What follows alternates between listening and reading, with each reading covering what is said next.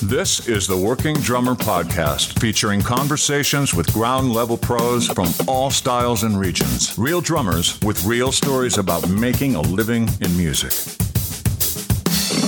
Hey everyone, this is Matthew Krause, and you are listening to the podcast Working Drummer. Today, my guest is drummer Brady Blade. Brady is one of the most in-demand session drummers in the world and has played on several critically acclaimed albums, including records by Solomon Burke, Daniel Lanois, Emmylou Harris, Dave Matthews, Buddy Miller, Indigo Girls, Steve Earle, and Sean Amos. He is also an accomplished producer and composer. So if you want to support what Zach and I do here on the podcast, you can join Patreon. Go to patreon.com/workingdrummer, where as little as $1 a month gets you access to all this educational content that we've been creating over the years with past guests. All these things are really helpful and usable on the gig or whatever the situation is, and we're always adding new content. If Patreon isn't your thing, you can make a one-time donation through our PayPal account. You can find that at workingdrummer.net. So this is the first time I've had a chance to meet Brady, but as I mentioned in the podcast, I've been listening to him for decades, since the late 90s, and when I first moved to Nashville, Emmylou Harris, Wrecking Ball was a big record, and then him going out on tour and playing with the Spy Boy band. There's just a lot going on that connects him to what was going on in Nashville and continues, but it was really great to catch up with him. His joy is infectious, his work ethic is strong, he's always doing something. But I hope you all enjoy this conversation with Brady Blade. Check my schedule, now my train is rolling down the track. Past the sadness of the salt flats to the prospect of the land pad, or just a lazy orange house cat on the sofa where I'll be put up. In the hole in my sky, in my shrinking water supply, for my well runs dry. I'm going round, round, round, but then fill it up again.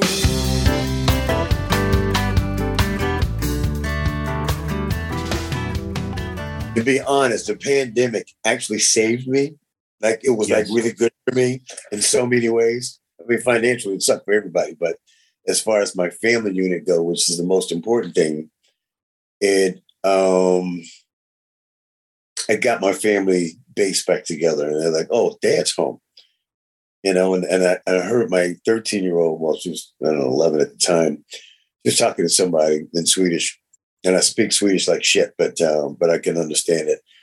And she was saying, "Oh, everything's good here. We got our dad back," you know. And I was just like, I was like, I almost cried. I was like, "What?" You know, and made me feel really good. You know, it didn't solve all problems, but that part, I hear you. Good. It's like a country song in reverse. Yeah, exactly. A happy country song. Got my dog back, got my dad back. I know. Yeah. I figured you'd get that joke, man. You've worked with enough country artists and Nashville artists, and you know, heard some bad songs in my day. Man, thank you so much for doing this. I was on the boat just thinking about it. I was all excited. I was like, wow, look, I'm going to be a Working Drummers podcast. I was like, you know, I told my wife, my kids, and everybody. So I've been talking about you for the whole last week. Oh, that's amazing. Well, tell me about this cruise. I mean, I see some mutual friends on the socials, you know, responding to some of the posts and some of the things you're featured in. Is this right? I'm guessing this isn't the first time you've done this cruise and this thing. Let's see, in the capacity of playing drums, it's the 8th time. In the capacity of doing the Blade Drum and Music Extravaganza, it's the 3rd time. Okay. Yeah, like, so that's kind of like my own show, I guess, as it relates to drums. Yeah. And it developed into, I guess first I'll talk about what I was hired to do there.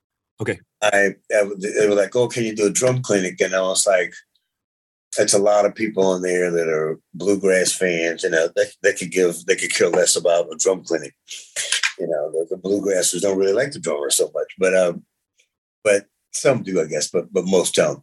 So I had to think of a way to be able to get people to attend. So the very first year of it, I got a little help. Oh, I invited Amy Lou and Buddy, I invited Warren Treaty, I invited people like that.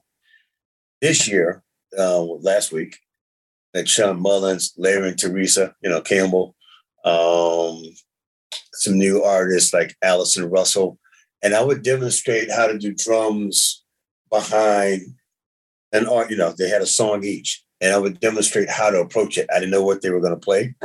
Sometimes I had 2 drum sets set up, so like it was me and Spencer Tweedy, Justin Tweedy's kid. So we'd demonstrate that. I always started off with crowd participation. So this year I did a Latin thing, and I couldn't believe it. They got it. So the tempo was this, right? And they actually did it. The whole crowd. Had Rad come up from he's from Croatia, and he kooky guy plays piano, accordion, and everything else, and I had him come up dun dun dun dun dun dun dun against that rhythm. Montuno. Yeah, and I had the crowd leading the way, so they could actually see how it felt to be in a band, and and they were like they got it. People that can't even play drums, so.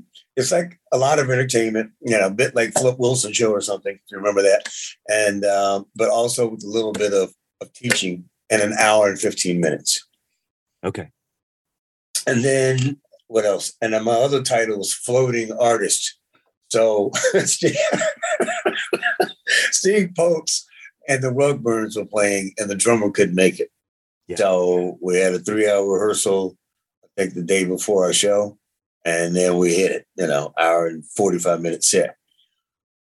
And then Steve was doing the Rolling Stones tribute, and I actually played drums on maybe 3 or 4 songs. And then I actually sang.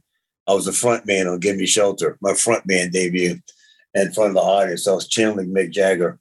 I had a lot of fun. My wife said I didn't suck, so that's nice. And then Sean Mullins' drummer couldn't make it, couldn't travel. So I slid in that chair. We did 3 shows, including the variety show. And then what else did I do? What else? Oh, yeah. An artist I produced, Chastity Brown, was on the boat. We did 3 shows. So with the floating artist thing, I'm kind of just go wherever they need a drummer and then have my own show. So long story short, it was a very busy week. And I guess for the moniker of the working drummer, title, preparation is everything. I mean, you have to do your homework. I'm a bit slow sometimes on the homework. Luckily, I have a good memory. I was just looking at my charts because I kind of write number charts like I did like to do in Nashville. Yeah. What I'll do is I'll listen to the song. I'll actually chart it out, and I'll memorize it. Because for me to be on a stage on a boat, and if you don't take the chart down good, it's gonna blow away, and it's kind of just cumbersome anyway. Just trying to even do it. The best and easiest way I found for myself anyway is to be able to memorize the song. Yeah, or the chart, which I'm sure you do as well. Especially once you're done writing the chart, you kind of know the song. Exactly. It's like that. That's the thing within itself, and I literally have to take pen to paper, or pencil to paper, because if I type it out, it doesn't translate for me. Mm-hmm, mm-hmm. So when I kind of write it out, I'm like, got it. Next, and I kind of use that same process for any gig, whether it's the Mary County Music Awards, where it's multiple artists, and you get the songs in the morning of, and then that day you got to rehearse with everybody. Yeah. And I'll write the charts out. But once again, it's another situation where, I got the chart this way and Don was that way. I'd rather look at Don. Sure. And he'd probably rather you look at him too. Yeah. So we were two with each other. And he's so good with his charts, man. He's got all this stuff on like an iPad, and he kind of like dances around. He kind of glances over, glance at the chart, steady looking around. It's all fluid with him. Yeah. Well, that's what I was going to say, so it's Kayamo. Is that right? Yeah. Okay, so I think it's Kenyan Mokai. You probably pronounce it right. I do it wrong. Yeah, who knows? So this kind of Americana fest, Americana cruise. There's the blues cruise, the metal cruise, different things like that. So that's right. They got multiple cruises. Kiss Cruise and a company 6 men. They tend to do a lot of this. And last year I did one of the other cruises with my band. I'm here in New York with Reverend Sean Amos and the Brother. It's a blues thing. So we did Joe Bonamasso's thing on the Mediterranean. Nice. The wife liked that trip. No kids. I did the Thompson twin cruise once. It wasn't well attended. Oh, me now. The Thompson's from New Zealand? Yeah, no, I'm kidding. Yeah, no, yeah. That was a weak joke. Oh, me. I used to love that band. I know. I mentioned it on a podcast with a friend of mine, and he was like, "I don't know what you're talking about." I said, "Come on, man, Thompson Twins." He goes, "I have never heard of this band before." I said, "You've got to be." I mean, I was like, "Okay, you're an idiot." That was a global super hit. I know, and this guy's a well-versed musician. I'm just gaping holes in his knowledge. But anyways, I give him shit about that. Man, that's amazing. You mean the Little Big Town cover? Do you know Jerry Pentecost? Very well. I love Jerry. I bet he was playing with Amanda Shires. Okay. So and he's got great taste in clothing. Yeah. You remind me of him in that, he's been doing some of these Americana fests, and he's kind of the resident floating around playing drums with all these different people, and he's with Old Crow Medicine Show now. Oh, really? Oh, that's a good gig for him. Yes, yeah. The first time they've ever had a regular drummer, and good dude, and just kind of trying to be all things to people, jumping in, filling in here and there, and so kind of doing that MO that you're talking about. Now, sure. I find it really fascinating, and you talk about preparation, but at the same time, I hear that there's gigs on this that you just can't be prepared for. You have to go back into your experience to pull from, to be able to sit in and improvise and, use big ears. You don't have this, the luxury of charting and rehearsing and stuff like that. I'm sure there was a decent amount of that as well.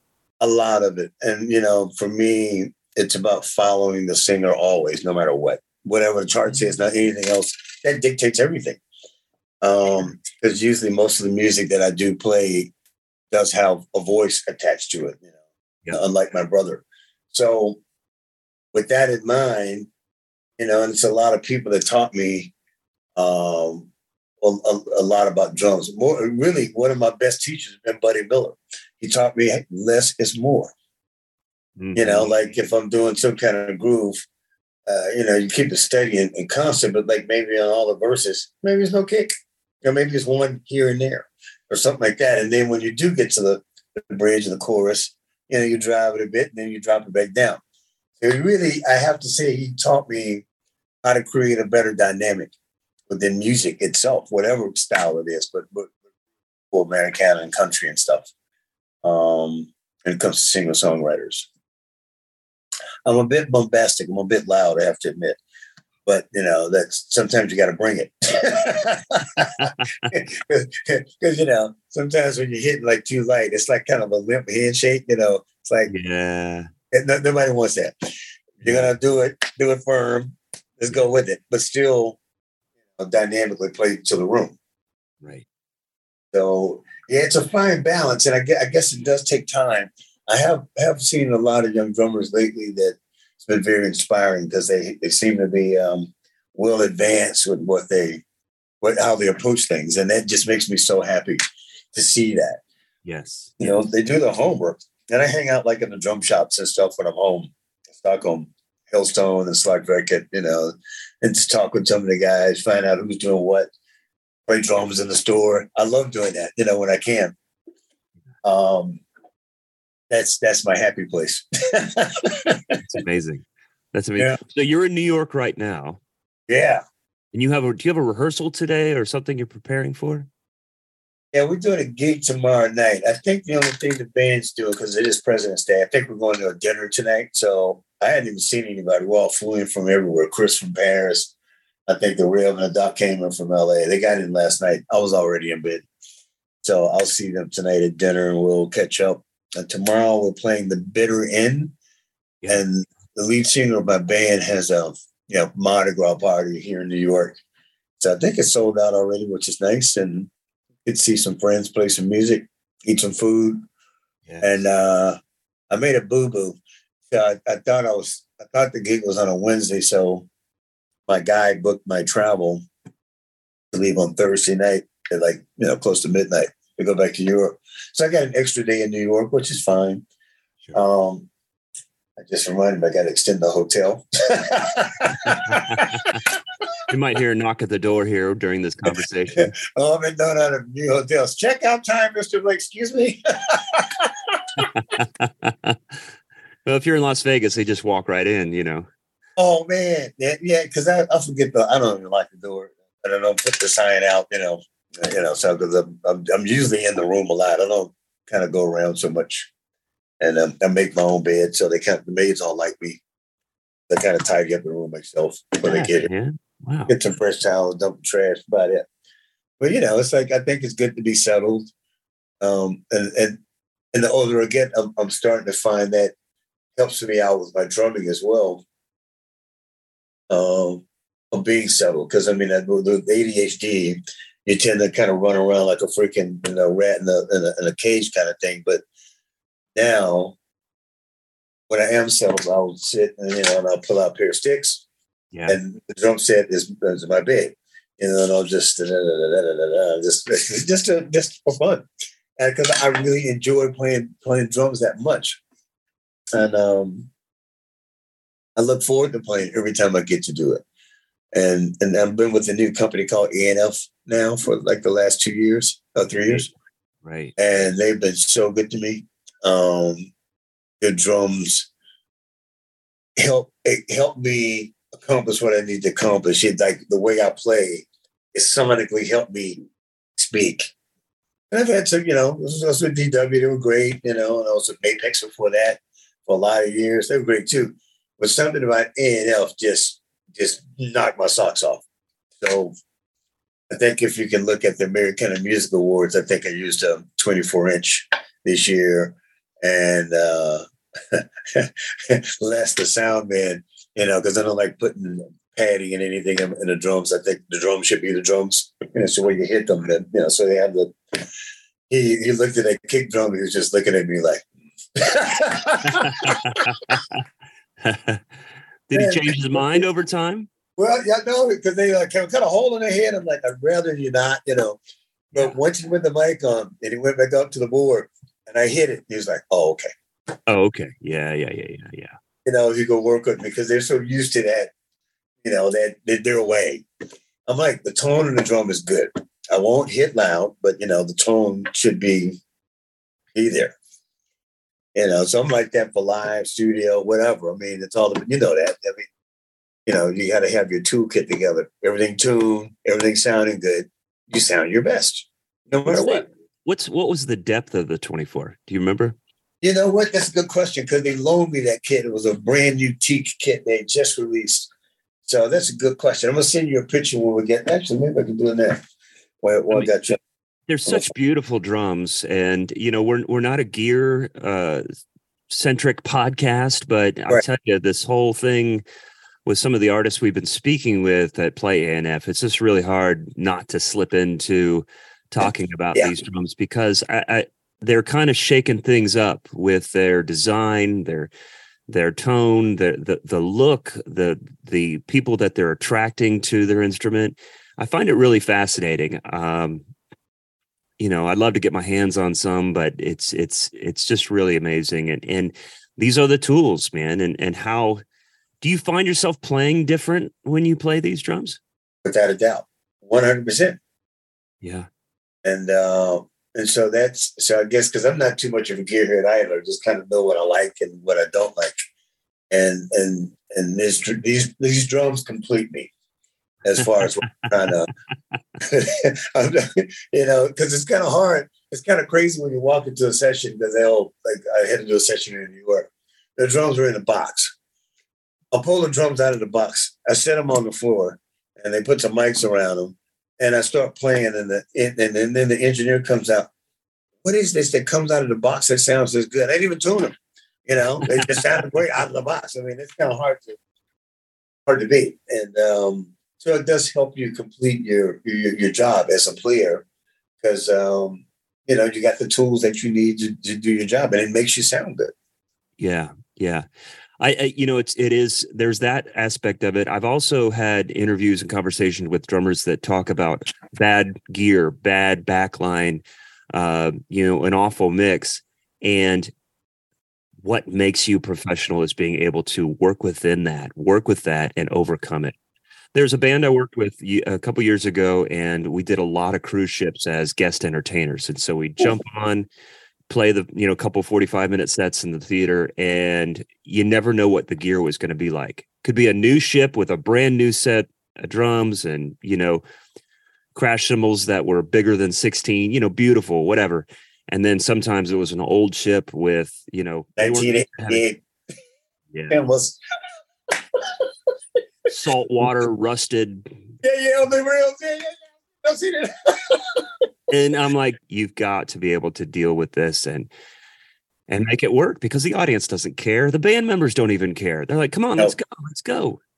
Let's just go. And pretty, having said that, as long as my kick and my snare is rocking, that's kind of really all I need. Sure. The tones are optional. They work, but that's kind of the work right there. If I got those two things, do the job.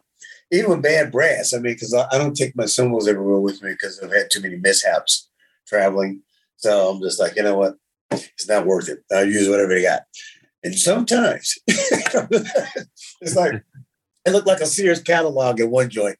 I was just like, you know what? We can make them work. And I think I found some freaking some kind of change or something, and hung them around one, making something on the hi-hat, so it got some kind of action and a tambo. You use what you got. Right. And it's like that part, you're right. You have to remain professional no matter what the situation may be. That's a very good motto. Yes. I find it interesting that I went back to Columbus, Ohio, where I'm originally from, and I love that. That place called a Blue Note. Oh, does it have a Blue Note in Columbus? Yeah, you guys got a Blue Note in Columbus, Ohio. It's a beautiful little town. I love Columbus. Man. Wait a minute. No, I'm wrong. That's Columbus, Missouri. Columbus, okay. There's a good jazz scene in Columbus, Ohio. I moved here in Nashville in 2000, but I went back there right after I moved to Nashville, and I was hanging out at Columbus Pro Percussion with Jim Rupp, who's an amazing jazz drummer.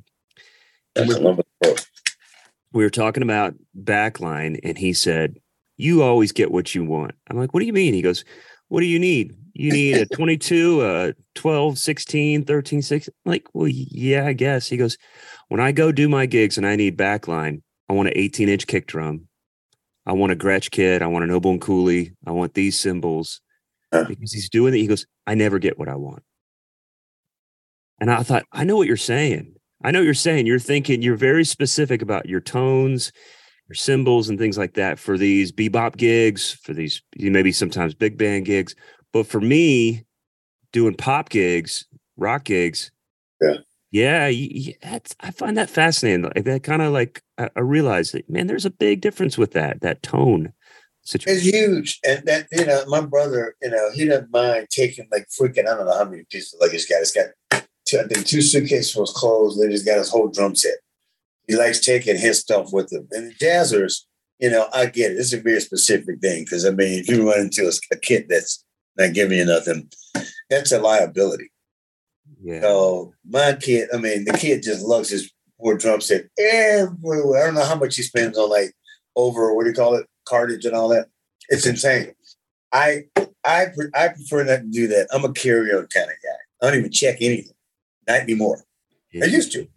I got over it. So I'll fall into that situation of, wow, 1988 jam with a little rust on it quite often. But you know what? I'll make it work because it's once again, it's like, as long as you can tune the stupid things. Yeah. All that matters. It's all about tuning and then hitting the hell out of them. Well, just thinking about your brother's travel and just kind of remind me of that conversation with Jim. But let me ask you about Sweden. Yeah. That's amazing. Okay, I did not know that you lived there until we started corresponding. Sure. I can guess why you're there, but could you tell us why you're there? Well, I was and that my God, 99, 2000. I was on tour with that pop singer Jewel, and the guys in the band. I had been to Stockholm before, so the guys in the band were like, "Come on, you got to come out with this." It was a blizzard, dude. I didn't want to go anywhere. Plus, they had a big night the night before in Italy, so I kind of needed to, recuperate. The music director called Steve George, the guy who wrote "Take These Broken Wings." He was the boss. I'm like, I'll be right down. What do you guys want to do? We want to go to an Irish bar. We'll go to an Irish bar. Guitar players got drunk. They went home. And then music director said, "Hey, you want to get a nightcap?" Man, sure, why not? I think the spot, down the street's open. So we get out in the blizzard, trudge down the street, walked in, got a couple of drinks. I was turning around and bumped into this girl. Now, precursor to this, I'd been single for 4 years and technically homeless. I didn't have a home. I broke up with my girl like 4 years prior to that, and I just didn't get another place because I was on tour all the time. It seemed like a waste of money. It was. If I didn't own the place, I didn't want to rent it. So I live in hotels, friends' houses, couches, parks. I didn't care. I had one green duffel bag. That was it. That's all I needed. That's all I wanted. Was not looking for a girlfriend. And what happens? Look at her and everything, the sparks start flying everywhere. We end up talking, spending the night together, talking. And the next day I left and, I kept missing her. And I'll make the story short, but she comes to New York. And then I felt bad because we get to New York, I get to New York like a little later. And I'm like, oh my God, we're only here for 48 hours. They changed the plans. We got to go to LA. And, I feel bad you flew all this way. I'll buy you a ticket to LA if you want to come. She's like, I have my own money. I'll meet you there. Now, you got to understand, we were hanging out the night before we were flying. So she didn't get any details about where we were staying. I didn't have a cell phone. I go to LA with the van, like on the red hour, so early in the red hour, whatever. And she comes in. And now I knew we were supposed to be together because this was it. She's sitting in the airport wondering what she's going to do. She's like, well, I'm in LA for a couple of days. I can just hang out and then go home. I don't know where this guy is. She sees Jewel walking in the airport with her model cowboy boyfriend at the time. And then, she saw Celine. She's like, oh, hey, Celine, she's like, you know what? Take my limo because I'm going to ride in the truck with my boyfriend. So she got, not only did, all went to hell, she found a way to make it work. And then we spent, we've been together for 24 years now. That's why I'm in Sweden. I didn't know a soul there. I was homeless.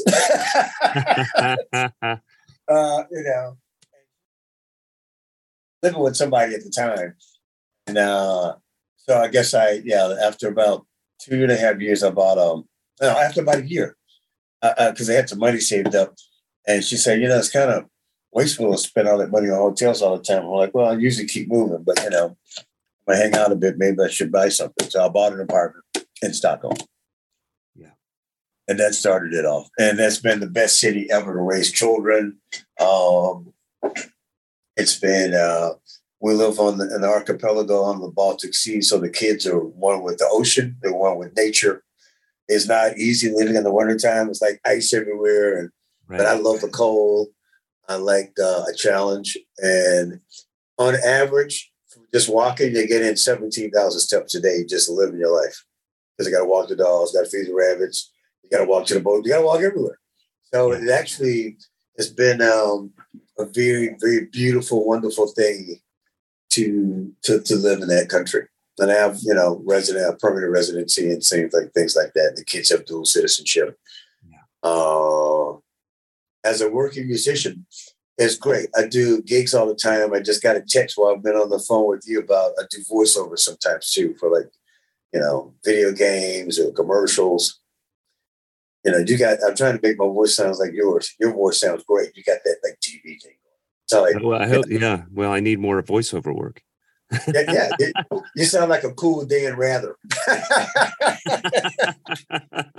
I used to love Dale Rather. But, Yeah. But Sweden, man, it's been great. It's a lot of great players. The cool thing about it, most of my friends that tour, they all come through there, at some point or another. So I'll see all kind of cats. I'm involved with the Equity Partnership and a festival in Norway now, in Oslo. So that's going well. Other things are expanding, but it's just a wonderful place to live. But more importantly, I think I look at my kids to make sure they're okay before I'm okay. So yeah. I think that's everything. Yeah. I was going to ask you kind of about the scene. You're in Helsinki. Is there a regular scene there? In Stockholm? Yeah. Oh, yeah. I mean, Stockholm. Sorry. I mean, basically, my brother's going to be there in a couple of months playing at Fasching. It's been a great jazz club forever. I mean, it's been there since the 60s, maybe longer than that. But, Miles Davis played there, for Christ's sake. All the cats played at Fasching, and it's still opening and operating as a jazz club. Then they have other venues that are medium sized, and then the stadium thing, of course, that's rocking. So, you can go see Rammstein at the freaking football stadium right in town, or you can go to a jazz club and see, somebody else play, a Dave Weckl or something. It's just, so it's very diverse with that. It's got a really good rock scene as well. Especially the death metal, speed metal stuff that comes out of like Norway, I tend to like all kinds of music, so I might be at a punk rock show one night, and I might be at the symphony the next. Yeah. There's great studios there. Like Benny Anderson from ABBA owns a great place. I use a private place out in Sollentuna that's got every microphone you could possibly want when I need to do recording. Beautiful room. It's also, and the owner of it's also a barista, so he makes coffee upstairs. So, dude, you go in, have a great, unbelievable cup of coffee. Then you got to downstairs, do a little work. Nice. Could you lay it back a little bit on the groove? It's feeling way on top. Sorry, man. 2 cups of espresso. Exactly. I usually have 1 cup because I'm gonna drink like 2 or 3. I'm jacked up. I'm gone off to the races. So that's amazing. That's amazing. But you should come and visit, man, and check it out. It sounds amazing. I mean, I don't know. I've done some tours of Canada, and I'm just such a fan. I'm a fan of the cold. I'm a fan of just the laid backness, and I don't know if there's any parallels. Once you get to a certain parallel, if you will, that a geographic line. Yeah, I mean, actually, funny enough, one of the coldest places I've ever been was Regina, Canada. I think it was minus 43. Yep. And I got off the bus, and I'm dressed kind of the same all year round. Got kind of thick skin, but I walked in and I threw myself in the hotel and asked the lady where was the store. She's like, "Oh, it's only about maybe half a mile down the road." I'm like, "Oh, okay." She was looking at me funny. I don't know why. I had a jacket on, walk out. And literally, I think I walked maybe 25 feet and I felt my skin freezing. The water on my eyeballs freezing. Yeah. Turned around and I kind of went back in and the lady just looked at me smiling. And you might get a bit more on than that. Yeah, it's amazing. Yeah. It was unbelievable. It'll make your lungs hurt. That's what happened. Dude, within a few feet. And I was like, oh, man. So, and, I thought I was a tough guy, but no, not that tough. And I kind of just didn't go to the store because I didn't have the clothing for it, to be quite honest. I just called it a night. Ate it. Minus 43. Yeah. So I mentioned to you that last night I saw Amy Ray. Took my wife. That's my girl. On a surprise, little surprise date, surprise outage here for us, and saw my buddy Jim Brock playing drums with her. I'm not sure if you know Jim. I know of him. Okay. He lives in Atlanta, right?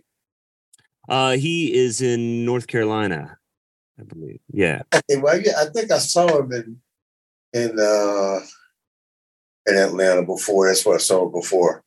And I'm touring with them this summer. Yeah. So I became more familiar with your playing with some of those, the records from like 99, we got 2002, 2004. Yeah, Yeah. those are the good times.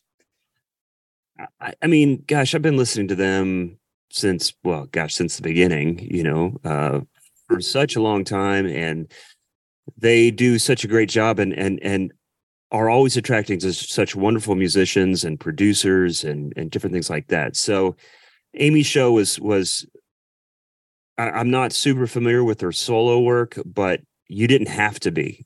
Such great, strong melodies, great musicians on stage, and it was really great. So I'm curious to know about the tour, about your preparation, about how they prepare, kind of what's involved with that. What's going on with that? They're really meticulous with their set list, which I really love. They're very, they're on a tight operation. Okay. And Amy and Emily, for the better part, both really want the same objective to have the show best as it can possibly be.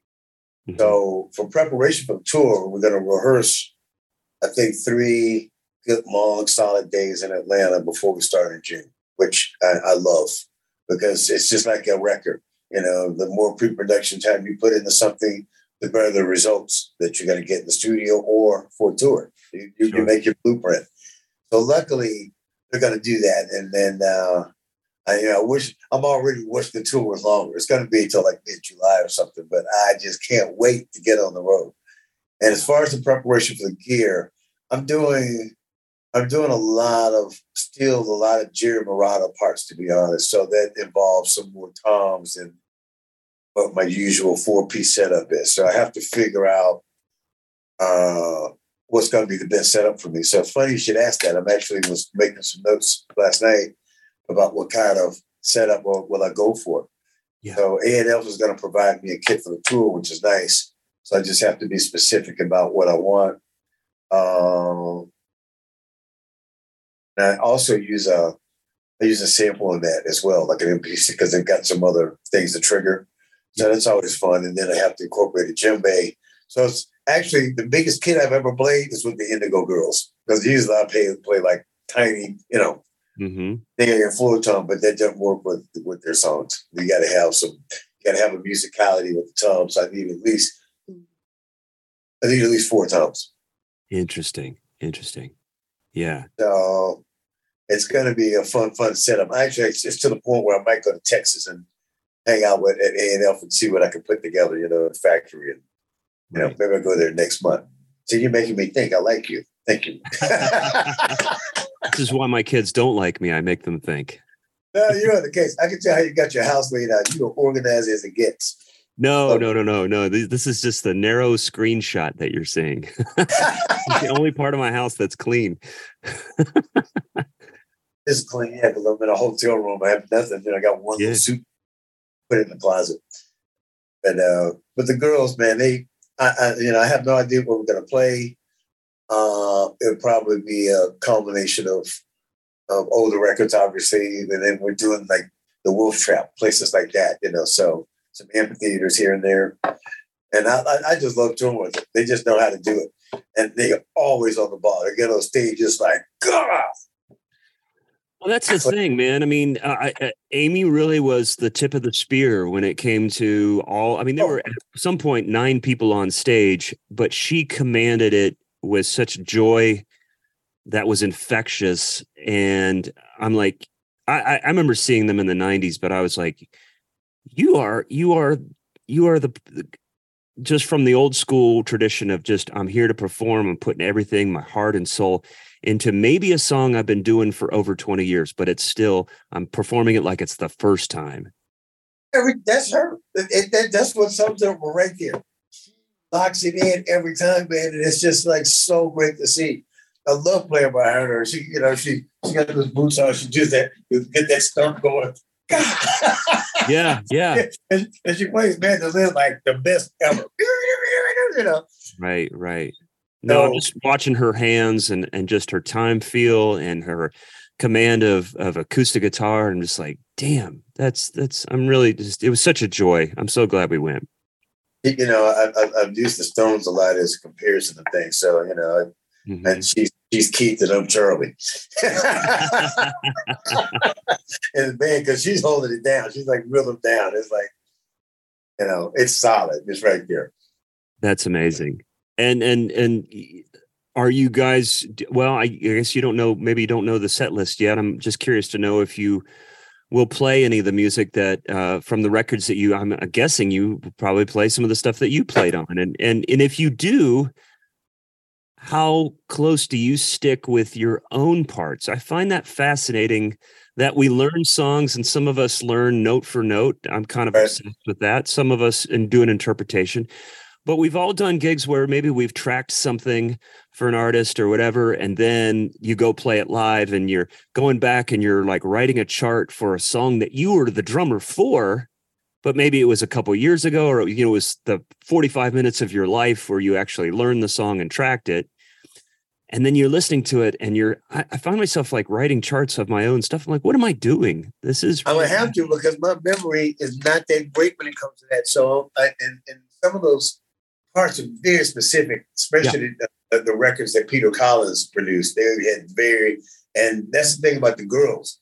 Those parts are those parts. Interesting. They don't like any deviation from it. You know, it's supposed to do this here. And they'll let you, have some interpretation. Yeah, that's fine and dandy. But the structure of the song, it has to be intact. So I'm actually going to have to go back and do some homework. Yeah. And write, especially, the songs like I got to map out. It's a Jimmy on this one. Oh, it's a sample here in the second verse. So let's, at the very top of the song, a lot of different things are moving around. Right. So, right. Yeah, I'm gonna have to. I'm glad you said that because I need to. I'm gonna probably email Amy today and ask her that they have a rough idea of, what's that. Well, she's on tour, so maybe not her. I'll get Emily. You know what I found? You're making me get my shit together. I like you. My taskmaster. It's because some of the grooves you had on there, they're very Latin, seem like Latin influence in some of the stuff, the kind of a soca thing and some of these other groups that was, I hadn't heard up to that point, And Peter really was kind of cool and let me have some free reign on stuff. He also had some great suggestions, like, because he's very British. He's like, Brady, I need a flying brick here. You know what a flying brick is? No. One of a crazy feel. Okay. Flying brick. I love it. I'm not the best flying brick guy, but, I tried to give him what I could. And he was very, very great with that. And that, I really loved the years that I got to work with him, with the girls. And Claire Kinney's coming back, who's an unbelievable bass player. She, I think one of her most famous songs, she's the bass on I Never Met a Girl Like This Before. Okay. And she comes from a reggae background, out of England. So she's got this whole different kind of feel. She's got meat and potatoes, but she's got the nice melodic touch to it. So it's gonna be fun being back with the girls, man. I'm really excited about it. Very excited about it. I'm going to keep an eye out for him because, Oh, please do. You got to come to the show. I'm excited to see Amy again, but to see them together again would be amazing, especially with you, man. It would be amazing. They won the American Music Awards. They won a Lifetime Achievement Award. Yeah. And I was so proud of them. And so we got to play with them with that band. So Don was and Buddy and everything. And then the band kind of let me lead the way on that one since I played with the girls before. We did Galileo. So it was kind of, and Buddy's like, Brady, you take this one. Okay. What about what to do? Yeah. No problem, buddy. Yeah, it felt kind of nice. It was a good thing. But I realized then, because I was playing my kit, and I was like, I need more toms, Yeah, I only had two. I made it work, but you know what I mean? Yeah. Jerry, he's one of my favorite drummers ever. And when I first got that gig and I had to learn all his parts, I was like, looking at my drum set, I'm like, oh no, I have to get a bigger kit. Like, what is this, Peter Gabriel all of a sudden? Jerry? Yeah, I tell you what. So, I mean, and that's the thing. That's the beautiful thing about Jerry is that, he comes from, well, not originally, but, his time with Peter Gabriel. Yep. Moving into the world of, I guess, for lack of a better term, singer-songwriter. Yep. It was very inspirational to me at the beginning to move to Nashville to work with singer-songwriters and kind of shift my thinking in trying to I hate to use the word accommodate, but, accommodate this more sensitive approach to drumming that allows the song to come through first, the singer to come through first. And yeah. It's such a beautiful job marrying amazing drums with the singer-songwriter thing. I have to agree 100%. Nashville, being in Nashville, actually set the whole pace for everything. And I have to say, even before Buddy, teaching me things, it was Emmy, because Emmy's like a hell of a rhythm guitar player. Mm-hmm. And she locks it in. She knows exactly what she wants. And you follow her, you're always in good shape because she's got the most dynamic of any singer I've ever worked with in my life. Interesting. That quiet, but yet strong and very precise delivery of a song. And so really she was my first teacher, more so than Buddy. Can you tell me, we're talking about Emmylou Harris and Buddy Miller.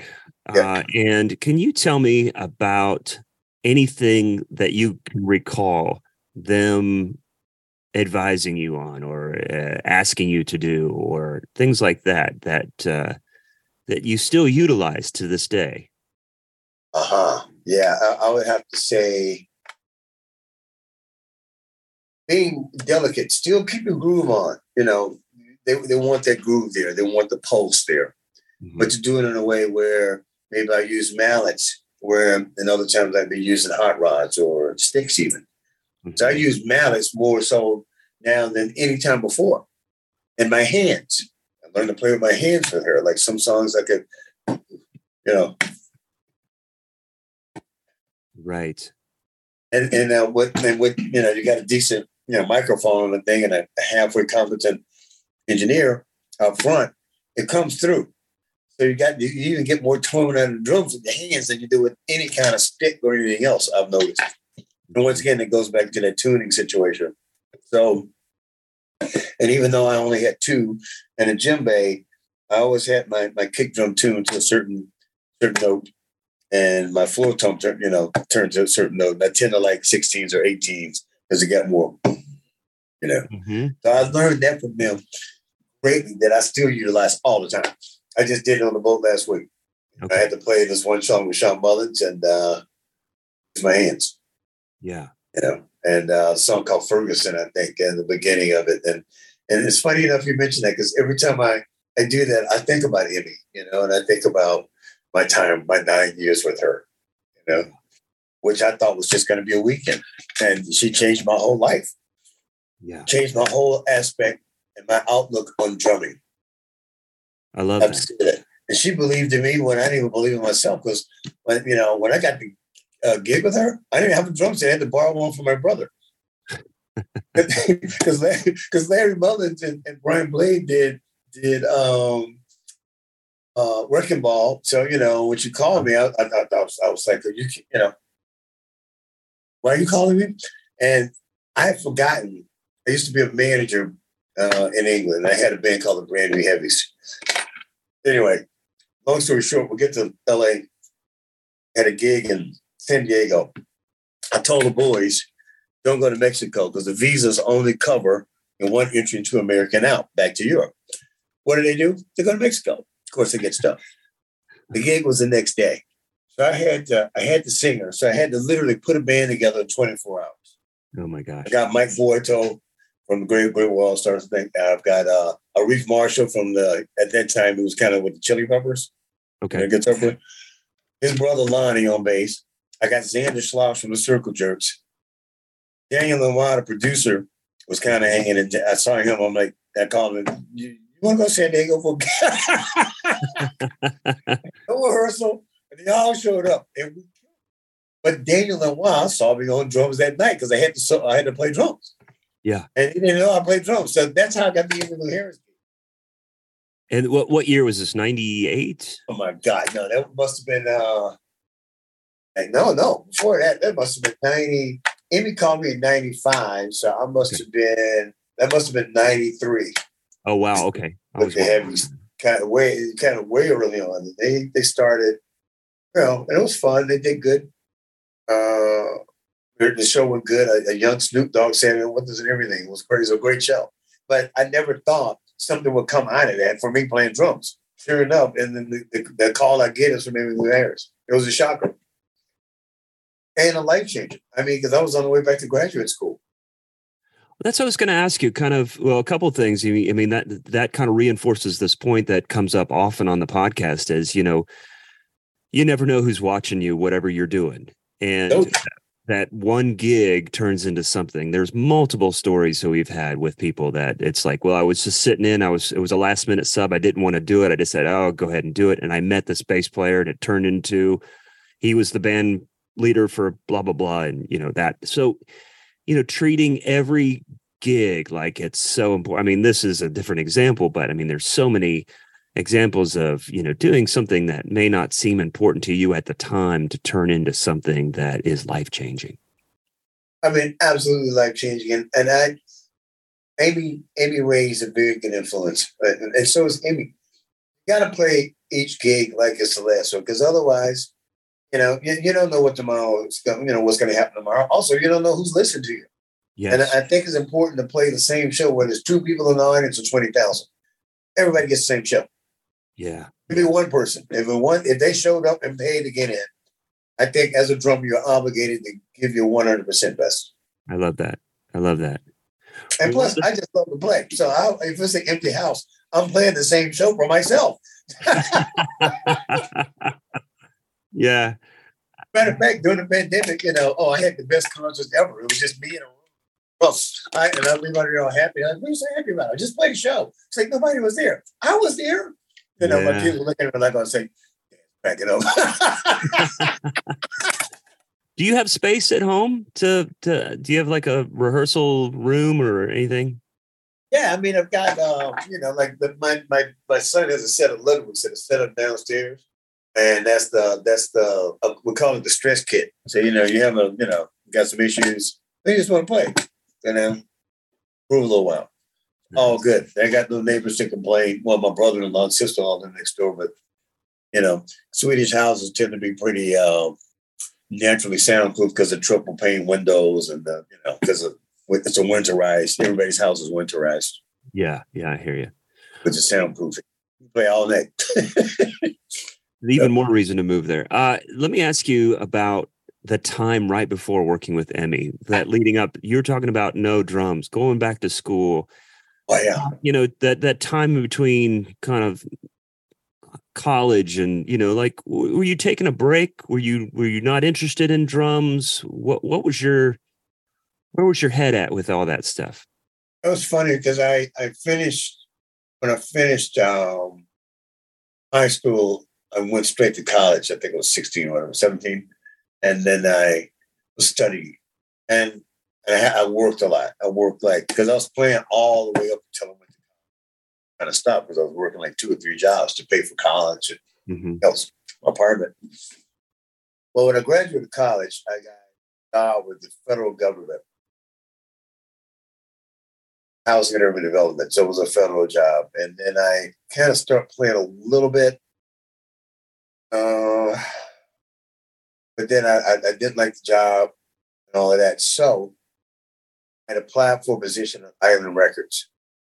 So that was a game changer. So in 91, I moved to Los Angeles, and I was an assistant A&R to Kim Bowie, and Chris Blackwell was our big boss and everything, who was one of the best A&R men on the planet. I actually got to play some more. Besides my job, I got to play on an Etta James record. I don't know how I got on that, but that worked out. But I learned a lot about the business, the music business.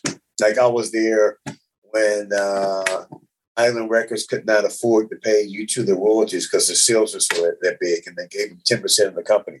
And then Island sold Apollogram for $330 million. Wow. So So I was paying attention to like more business stuff. And then I moved to England and started my management company, and that went until 95. Okay. And sold that. And then I was going back to graduate school and did a master's in economics, and I wanted a PhD to become a teacher. So Emmylou Harris changed all of that. As far as the drums go, I mean, technically, I didn't really play until I got the gig with, Emmy. Emmy called me, and they literally changed my life. Yeah. I wouldn't have met my wife. I wouldn't have got any other gigs I got. I wouldn't have got Steve Earle, Jewel, Indigo Girls, none of them. She's responsible for my whole career. That's amazing. I still talk to her like, we talk every couple of weeks at least. I text her, oh, miss you, how are you? Checking on like you and the dogs. Friend for life. And she comes to Stockholm. I'm not in town. She'll invite Celine and the kids over for dinner at her hotel. She's like a true sweetheart of a woman.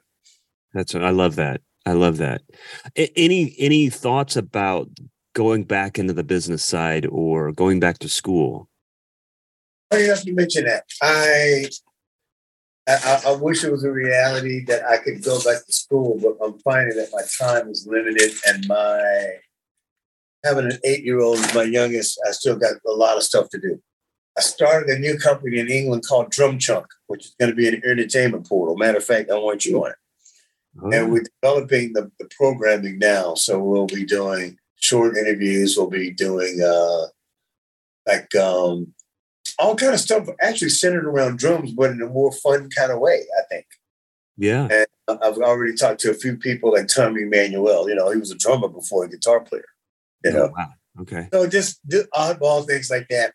Nothing long dated. And we don't have the whole plan mapped out yet, but I'm looking forward to just doing stuff because anything I get to do with drums, that's my happy place. So if I'm working with a situation like this, like talking to you or doing anything with drums, and you can make it work, hey. Yeah. Wonderful. That's what my focus is going to be. Yeah. I mean, you always, it seems like you can never sit still. There's always something new coming up or just got to stay busy.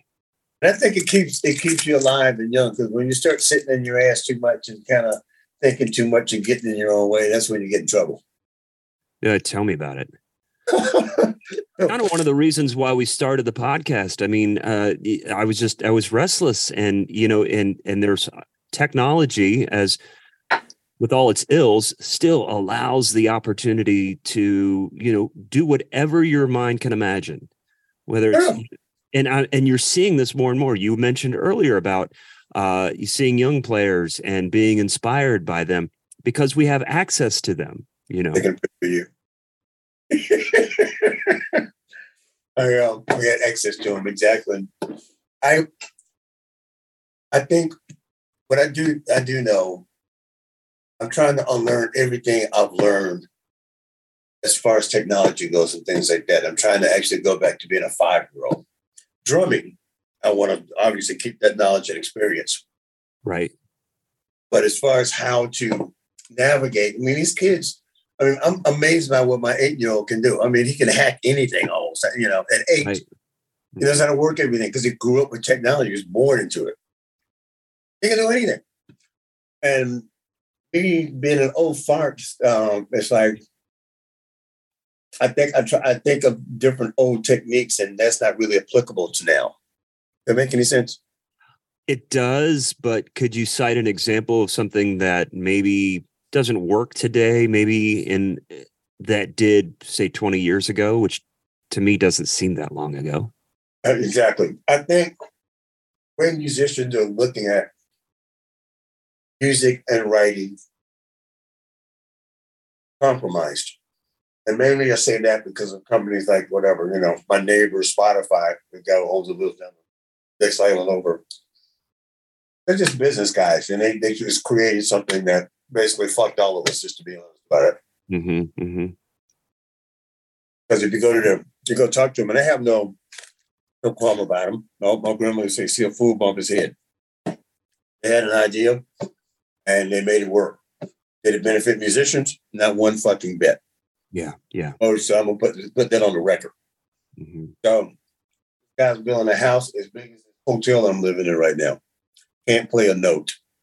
Yeah, crazy. So when it comes to that, I think we as musicians have to be smarter with the way we maintain our publishing arrangement structures, because that's what I mean about the old way. It's like we have to figure out other ways to have revenue streams besides trying to struggle and kill ourselves and just stay on tour thinking that's the only way to do it, because it's not true. Yeah. I'm actually scoring a film right now. Wow.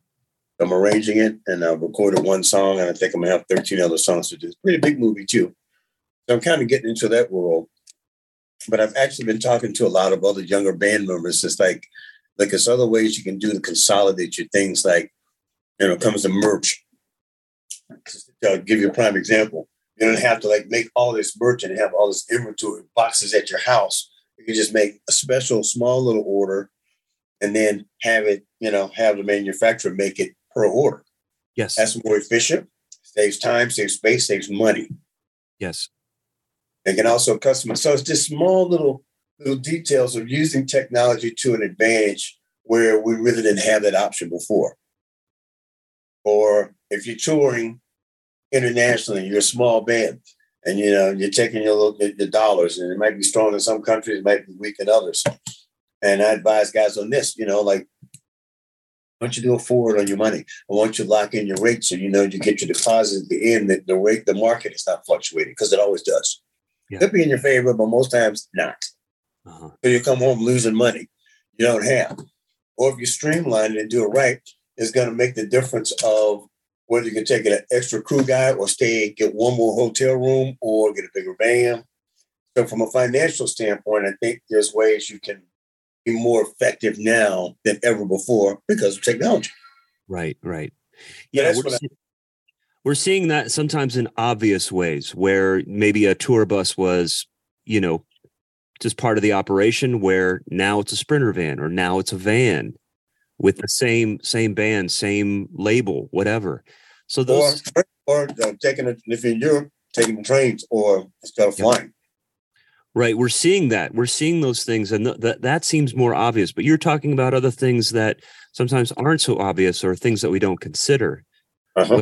Whether it's like the merch or understanding those things. That yeah, of course, because I think we can all sit in our, you know, on our houses and bitch about things not being the way they used to be, or you can figure out the workaround. We're the creatives, so not why just get creative with how you work. I mean, this business has never been easy. No, we've been in pandemic mode since the beginning of this whole, you know, of music. They named the economy after us, the gig economy. I mean, Jesus, we're the gig economy. You know, I mean, we knew how to fluctuate and how to jump from job to job. That most of my friends, when the pandemic hit, didn't seem to be as concerned as, I guess, normal citizens with. Oh, that normal citizens, their hair was on fire. They were freaking out. They were fine. And it funny enough, I was at a dinner party on the island where I live, and like, you see how calm about all of this. I'm like, well, hell, it's nothing new. It's like all these good as your last gig, and you know, we've been here before. As here another fun. I mean, you know, it happens. Yeah. I can't, you know. I think the sad thing about the pandemic, I did lose some friends because they got back into bad habits. So that wasn't good. And then they died and stuff. So it was sad. But I know some of my musician friends were just lazy. Like, look, sit around, you're gonna, you know, and not do anything productive, you're gonna deteriorate. So you can't wait for the gig to come back. You got to do a gig at your house like I did by myself when my kids thought I was going crazy. Or you get out and do something else that you never done. And, you know, so I went out and did something I never done just to stay in shape. Yeah. And have a good time. And so, as I said, I had a bigger payout. I mean, I got my kids back. And I got my life at home back. Yeah. So that was a little bit different for me. But I'm thinking about the guys who were here in New York who were just working musicians and all of a sudden couldn't do it anymore. Yeah. It's hard. I mean, there was people eating out of garbage cans in New York, I heard. And you know what? This city has not bounced back yet. I was just outside this morning. It's something missing here. I think that's evident in a lot of cities since the pandemic happened. Something has tainted the whole thing. Does that make sense, or am I crazy? No, I think that it's definitely made a permanent mark on the world writ large, as far as Yep. how we think, how we operate. And, hopefully the lessons we've learned, we won't go back to this again, but hey, it's possible. It's possible. Mm-hmm. I think the next one's going to be about water. Yeah. Yeah. But the one thing that we do, which is drums and music, it's always comes from a point of happiness. No matter what the freaking economy is, what the world is doing, if we get to do what we do, whether it's in front of people or not, that's a privilege. Yeah, yeah. That's how I look at it. Yeah. Oh, for sure, for sure. I have a new love for performing and yeah, it's amazing how the pandemic has changed our relationship with music. Yeah. It changed my whole playing. I mean, I'm playing better now than I ever have in my whole life. I don't know if it's because of my attitude or I feel more centered. And if you feel more centered, you're sitting behind your kit, it's just like, oh, I love that. I love that. It just feels, I don't know. It's a joy. Well, this kind of leads me to one other thing. This is a quote from you from an article you and your brother interview that you and your brother did a few years ago. Right. This is from you. In the biggest sense ever, I was exposed to gospel since I came out of my mother's womb. Probably heard it in the womb too. Brian and I both started playing drums in church, and I think we try to apply that feeling of playing in church to whatever music we're playing. Jazz, punk rock. The emotions that come from that, it's just unbelievable. It brings me great joy, as I think it does for Brian. That's true. Yeah. I agree 100%. Does that mean... You agree with that guy? I agree with that guy. I remember that part. Also, my brother and I, with my dad, and we do double drums. Yeah. And there's nothing, I mean, it's unbelievable. And I mean, one of the things that for me about that, my brother was like 3 years old or something when he met Reverend C.O. Franklin and Aretha. He was 3. Oh my gosh. And for him, end up playing with Aretha Franklin at the White House with President Obama was just, for me, one of the biggest things that's ever happened to me. Or, or giving him the Chuck Corea Friends record in 1977 with Steve Gadd on it doing Summer Song. And he goes on to play with Chick Corea. Yeah, yeah. Dreams come true. Yeah. But once again, it's all about, every Sunday, dude, I was a church drummer, and when I left, he took over. Yeah. And he still plays there. When he's home off tour with Norah Jones and stuff, or when I'm home with my parents, that's the go-to gig. Well, can you tell me about the influence of your father and what he had, the influence he had on you as a musician and as a man? Well, first of all, unbelievable thing. On Saturdays, my brother would pitch. Sorry for the eating. My brother would have the house from like noon until about 6. Yeah. The jazz bands and stuff, all these guys, they come on and play. Then after 6, my crew came over. Our house was packed full of people. It was the noisiest shit you could ever imagine. My band, whatever punk rock band I had, whatever, loud. Go to about midnight. Years later, I asked my dad, how and why did you let us do all of this? It's like, 1, I knew where you were. 2, you were doing something constructive. Because he had some rules, no smoking at my house and no drinking, for the kids, because, I had some rowdy friends. They all respected him, though, because they were terrified of him.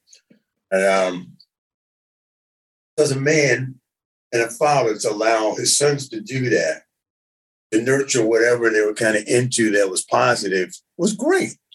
Yeah. I mean, it's not many parents would allow that to happen. Not to that level. I mean, that was like, I think back then it was like, it'd be like 20 people at my house. It's like a constant party all the time, but all around music and us hanging out. He allowed us to do that. Yeah. So helped me from getting in trouble doing other stuff, and things like that, because I was at home. And as a musician, I remember I was young and they had a blues league or something. The bass player couldn't make it. It was Saturday night. My dad had to preach the next day. My dad's a bass player. Yeah. He still got the same bass. 1964 Vox Phantom 4 with the 2 extra frets. I'm like, Dad, I'm sorry to bother you at 8:30 on a Saturday night, but I need a bass player. he actually showed up, stole the show, so he's that kind of guy. Yeah. And also, he does things in an odd way. He would, I was doing a Dave Matthews and Friends tour. Yeah. Uh-huh. And I was hoping my parents would come out, but, we were kind of just doing a few shows on the East Coast and West Coast. Sitting catering after sound check at the Staples Center in LA. I was Dad calling. Hey, Dad, how you doing? It's like, how do I get in this place? I'm like, what are you talking about? I'm at the Staples Center. What? I'll be right out. Surprise. I go, he's there in a suit, always wears a suit, always decked to the nines. Best friend in his suit and his wife. And he actually flew out there for their anniversary to go to dinner. And he said, we might as well go to the show, see my son. Yeah.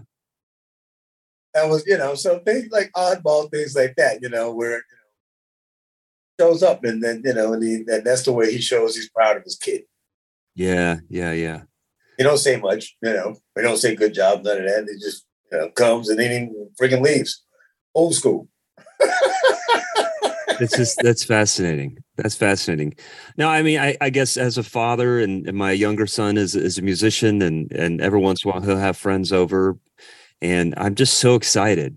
And I'm like, and I'm trying to stay out of the way, but I want to get things set up. I want to like, you can use this microphone. And then, his friend comes over with his snare drum and it's all worn out. I take the snare drum. I said, here, I'm going to fix this. Here's a couple, you can choose from one of these. The kids, they're like wide eyed. They're like, are you kidding me? Like, this sounds amazing. And I'm like, here, you're a great dad.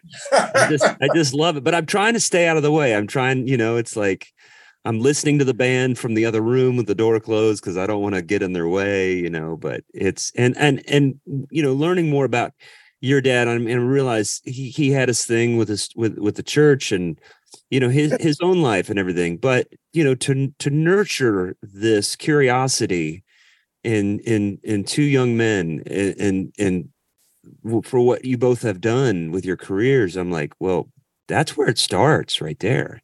I've always had a peaceful time with my brother. He's always been the sweetest man. Like we've never had a fight in our whole life. So when I see other brothers, sisters not getting along, all the way from the Gallagher brothers to whoever, it's I don't understand that. Like that's your brother, that's your sister. It's like family's everything to me. Right. And now. I try to take life a day at a time. I always think about my family every day, mom and dad, my own family, and I'm just thankful, man. It's like thankful I have them in my life. So when I get to see them and hang out, I mean, it's a whole different ballgame. It's like, yeah. I love that. And I can't wait to see them. I mean, I had time about sneak down to Louisiana while I'm here, but I think my wife might frown upon that. It's time to come home. How long is that flight, man, from New York to Stockholm? Oh, it's easy. I mean, if I'm going direct, it's 8 hours. Oh, okay. That's not terrible. It's not bad at all. But like I'm going through Lisbon, so I got a slight layover. So I'll leave at midnight Thursday, and I'll be home by midday. Yeah. Friday. Yeah, it's not bad. Okay. Yeah. That's those can be a challenge, but once you figure it out, there's a way to work to make. I love flying. I get to read books, or I get to sleep, or I just need to relax. I actually, most of my friends hate flying. I love to fly. Interesting. Especially long flights. Watch a movie, read a book. But I'm kind of the guy though. If I wake up and I'm still here, hell, it's a good day. I don't really complain about much. I might be broke one day. His money. What are you gonna do? Oh man, no, I need you gotta go make some more. Wait till it comes in. Post them, like you. You're a family man. Your revenue goes to the family. Man, I need to drink your bathwater, man. I tell you what, I need to adopt some of that philosophy. Oh, I try to live without stress because it'll kill you. And if it's not a life or death situation, there's no reason to kind of be crazy about any of it. Because everything will work out. If you're competent, you can work, you'll get out of debt. Yeah. But, and I think that's, when you kind of get in a situation where you hustling for money all the time, I learned this from my dad. It's like, when you stop looking for money, you have money. And it was right. I try to save as much. That's another advice for drummers, young drummers looking at the show. Save your money because you never know what, when the next gig is, or you never know you might have some kind of crisis, especially in America, with the medical situation. You never know. Save for a rainy day. Keep your piggy bank full. It always happens. Yes.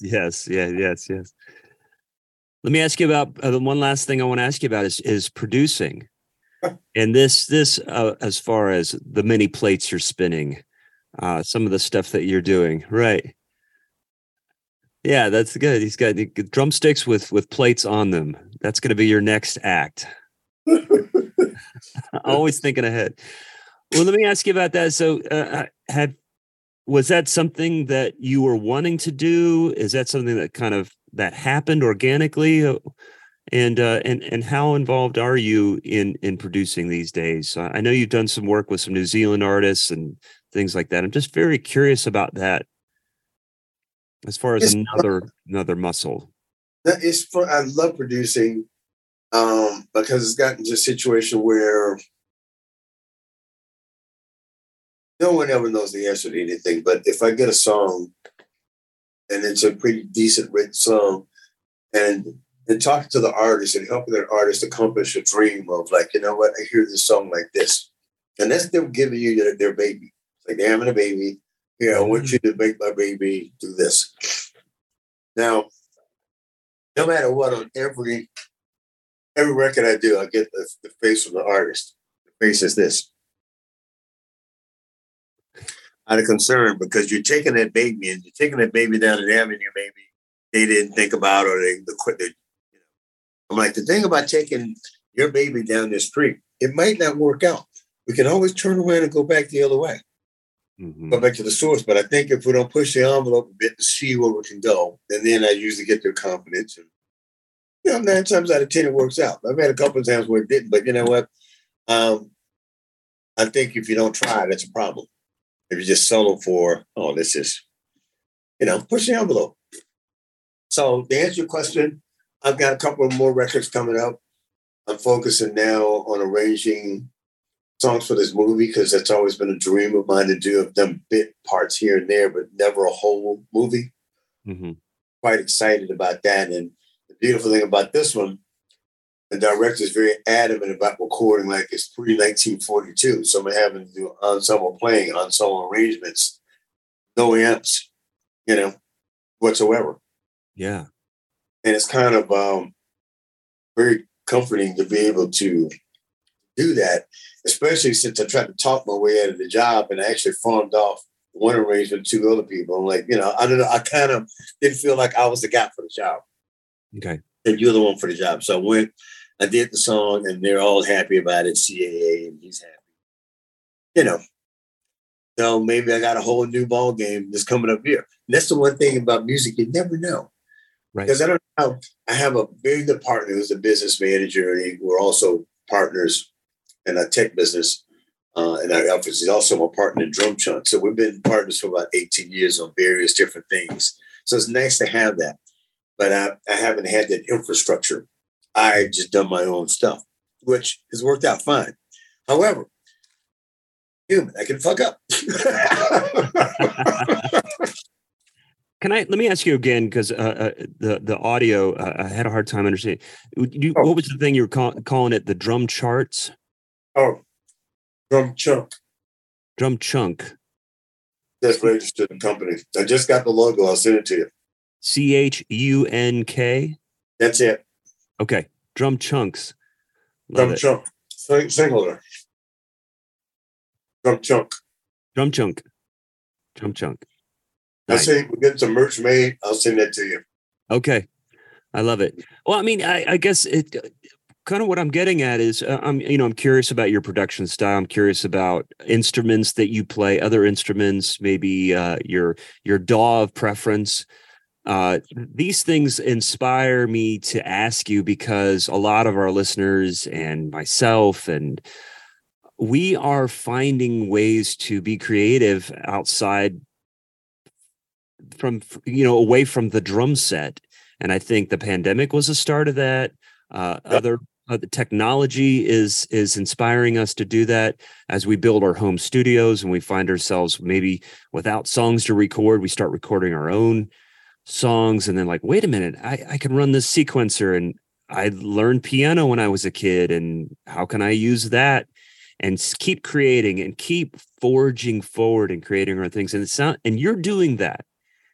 And sounds like you've always done that, but you're doing that a lot now and figuring out how to do it with technology. So I guess after that whole little spiel, can you speak to any of that and what you're using? And I use, for beginners that don't have anything, they have this little thing on your phone or your iPad. It's called GarageBand, which is just basically based on Logic at the end of the day. Yeah, right. It works. And it's basically the same principles if you apply it to Pro Tools. It's a WAV file. Yeah. And they have so many other different ways to communicate with other writers, like that sound platform that I downloaded. So a guy wrote like a guitar part. He'll send it to me. I can add my bass part, send it back. So because of technology and file sharing, it's unbelievable what's achievable. Even on TikTok, like playing along with somebody on TikTok, my kid taught me that. And I was like, what are you talking about? I can play along with you guys. Like, yeah, I can play along with them. The possibilities are endless for collaborations. But I think if you're home and you just singularly want to do something, there's so many ways to do it. Mm-hmm. If I come up with an idea in my head, I'm kind of not on GarageBand or something like that, I will put it in my phone, dictaphone. I'll just start singing. I look like a madman. Or if I'm, I'll put a bass line in. So when I get home, I'll get the keyboard out. Then I'll pad it. And I'll put some drums on it. Yeah. I love it, So all of a sudden, like within 15 minutes, you got a groove. Yeah. Figure out where you want to go with it. And then you can structure it out. But I think also, I suck as a guitar player. I suck as a bass player, but I function enough to write. And I don't know, you don't need to know a million chords to write a song. Mm-hmm. So, so basic. So if I'm just sitting there on a guitar and I really do use the hell out of the capo because I can't do bar chords. I'm with you, man. I'm with you. Start grooving on something. All of a sudden, a melody will pop up. It's like, oh my goodness. And, and Steve Earle actually, Blade, just play a song a day, you'll be okay. And I thought he was full of it. But he actually taught me how to play Goodbye on guitar. Mm-hmm. With he loves those strange kind of drop, F or drop D strings. Mm-hmm. So that was influencing. And that actually influenced my guitar playing greatly because the way I write, I either play punk rock or I write like a folk artist. Mm-hmm. The funk stuff, I kind of cheat at it, doing the nines, But it's just like looking at people that influence me, like James Brown. I'm trying to learn how. I can't do all of that stuff, but I'm trying to learn. Right. And that's the thing about being a musician. You never stop learning, no matter what age you are. You can be 5 years old or 80. Yeah. You learn something new every day. Yeah, yeah. I think that's what I'm getting at is one thing that you bring up, which is beautiful, is the use of technology and not being afraid of it, and not being afraid of using something like GarageBand. That if you're more versed at something more sophisticated, whether it's Pro Tools or Logic, guess what, man? It's like if you have an idea and you need to get it down right away, whether it's use what you got. Bass, like the hip hop boys love using that, and they got the virtual version of that. But I can't say it enough. GarageBand is like a great little tool to learn how to engineer or be able to do your own things. And also with the latest invention of not latest invention, but you got all these great microphones that team up with your iPhone or your iPad. They're not really expensive, a couple $100. Yeah. All of a sudden, you got a decent microphone. Yeah. It changes everything. Once again, you first. I'm sorry, man. I was just going to say that early on in this podcast, when people were just starting to kind of like build home studios, regularly, everyone was kind of waiting till they had enough money to get this kind of microphone or this kind of interface. And, good friend, amazing drummer, Hubert Payne, he's saying, I got a couple of 57s in this, 8-channel interface, and I've already got like 6 gigs on air gigs, That's all you need. Everybody thinks you got to spend shitloads of money to have like great results. That is not true. Far from it. Yeah. Use what you got or use what's accessible. Right. And as your budget grows, you want to spend the money on the stuff. Well, great. That's up to you. But, I keep thinking like those old school guys, like, Chuck Berry played the guitar, had the same guitar. Maybe King had a Lucille. Maybe he had a couple of those, but he liked Lucille. Even Dave Grohl loved the hell out of that blue guitar. He's got a blue one and a gold one. That's the only two I've ever seen. Right. He's only got those 2 guitars. No backups. That guitar. But if we could cut through all this, at its core, you have to play. You got to play. I mean, you have to play. You have to be able to. I mean, like my thing now, because of my new company, Drum Chunk, I'm having to think of ways like, my partner's like, I want you to do some stuff on your son's Ludwig drum set at home. Okay. So that's my next task when I get home. How can I set up my camera? How can I make sure that my audio is decent? That's going to give me the results that I want. And that's the fun part for me. You figure things out. You work it the best that you can. It's trial and error. Give it a go. If it don't work, well, let's try something else. Yeah. But also, not that I'm a cheapskate, but I don't like spending a whole lot of money unnecessarily on something where I can get the same result out of an inexpensive piece of gear. Right. Because it ain't about the gear, it's about you. Right. And say you have a cheap microphone. Maybe you just need to find the place in the room where that microphone speaks. Sweet spot, just like any other room mic. Yeah. Then all of a sudden you're good. And then, what kind of compressors are available to you that are absolutely free to use? And you can EQ certain things. Like, I've got Magic. I think my hard part is going to be like camera placement. How will I, when I'm going to mount the camera? And I got one of those. Oh, yeah. My company bought myself one of these things. So, for the phone, it's like a okay. Yeah. Oh, wow. Okay. So you've got a holder here, and it looks like you put your phone on it and it moves. Yeah. And I can put it on a stand and it freaking follows me around if I move. I mean, it's insane. And this thing was like, I don't know, 200 pounds. Yeah. But for this, then now instead of shaky phone stuff, it looks like a movie quality. Like, that's really cool. So as you get money, get what you can. But till that time, gotta use what you got. Yeah, maybe you just need to have your neighbor come over and move the phone. Daughter, your sister. Hell, you can even the dog's pretty still. You can tie her. Okay, I need you to do me a favor. Stay right here. I'm gonna put a tree. Don't move. Put the phone on the dog, Not a dog cam. It's like a David Letterman sketch or something. You got to use whatever you can. Yes. So you've got this tour with the Indigo Girls that's coming up. I'm touring with Samantha Fish and Jesse Dayton in Europe, March 9th until April 4th. That'd be fun.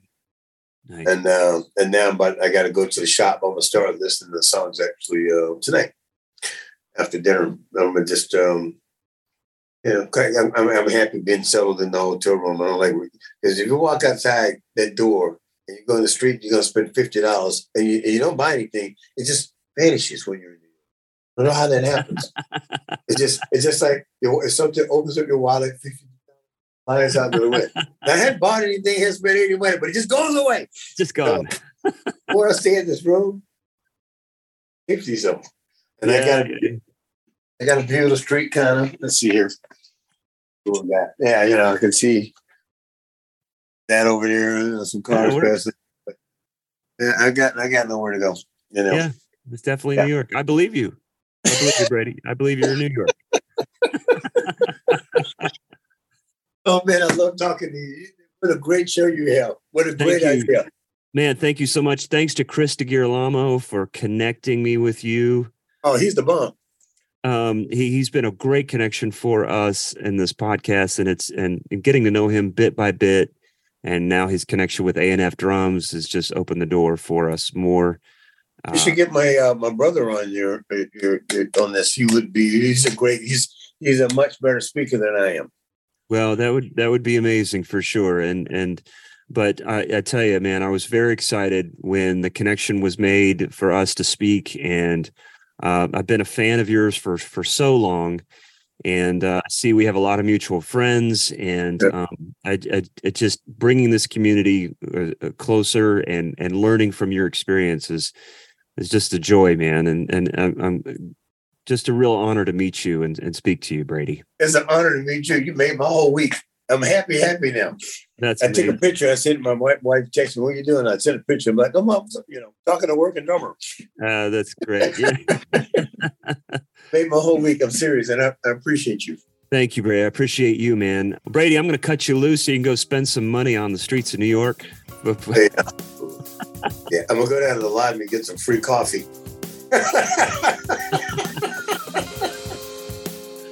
Working Drummer, save all your per diem. Yeah, no doubt. No, we could have just shortened this interview up in 2 seconds right there. Just here's the advice from Brady Blade: save your per diem. I hope that I'm around and can see you with the girls, and when you come through town or whatever, it would be amazing. And hopefully we can meet in person at some point too. I would love that. I'll take you to dinner. It'd be amazing. With the PDs that I saved. I know some really great but cheap restaurants in town. Well, man, I appreciate you and thanks for taking time with me. All right. Have a great rest of your day, man. You too. All right. See ya. Bye-bye. So there you have it, my conversation with Brady Blade.